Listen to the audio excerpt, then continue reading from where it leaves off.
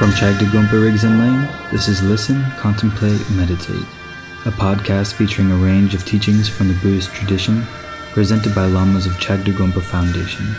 Our website is chagdagompa.org.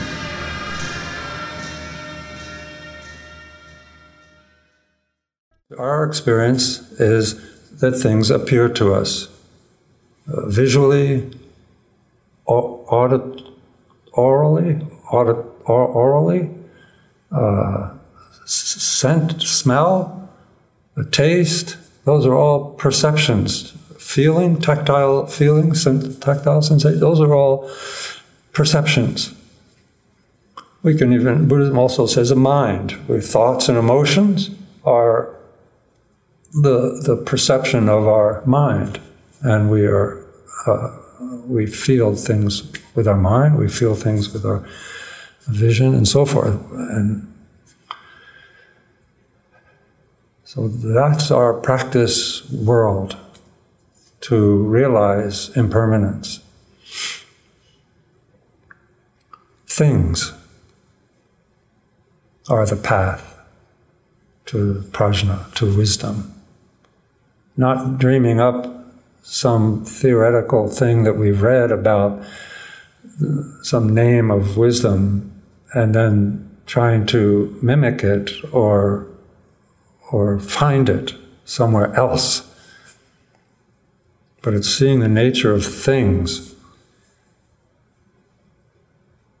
how they're impermanent, how they're interdependent,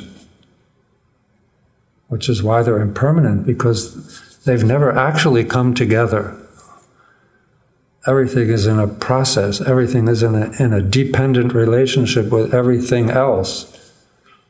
And that's what accounts for its appearance, for its seeming existence.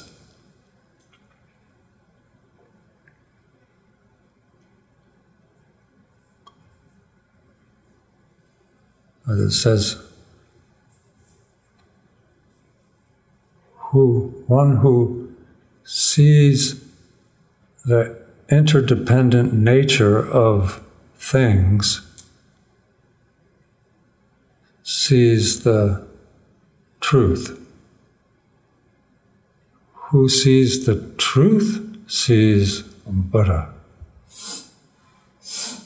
So there's an interdependent connection between the one who sees and Buddhahood. Seeing Buddha, and this is sutra slogan, line, means attaining Buddhahood. It's not other than that. It's not other than seeing the true nature of things. So things are not in our way of truth. And we can talk about, we always pray, Dusun Sonje Guru Rinpoche, please remove obstacles, and I have this obstacle, or I had a real obstacle. It's such a, it's kind of one of our more tiresome ways of talking. Obstacle. There's no obstacles. The obstacles are thinking that they're there. That's the obstacle. And if there's any blessings or anything that removes that obstacle, it's the wisdom of seeing its nature.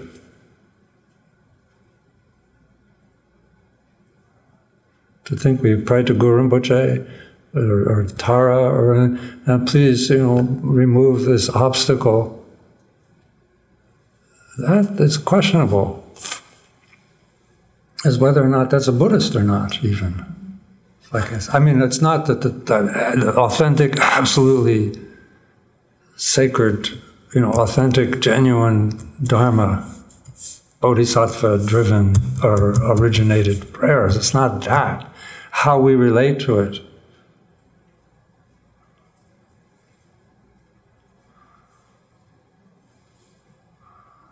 It's how we relate to it.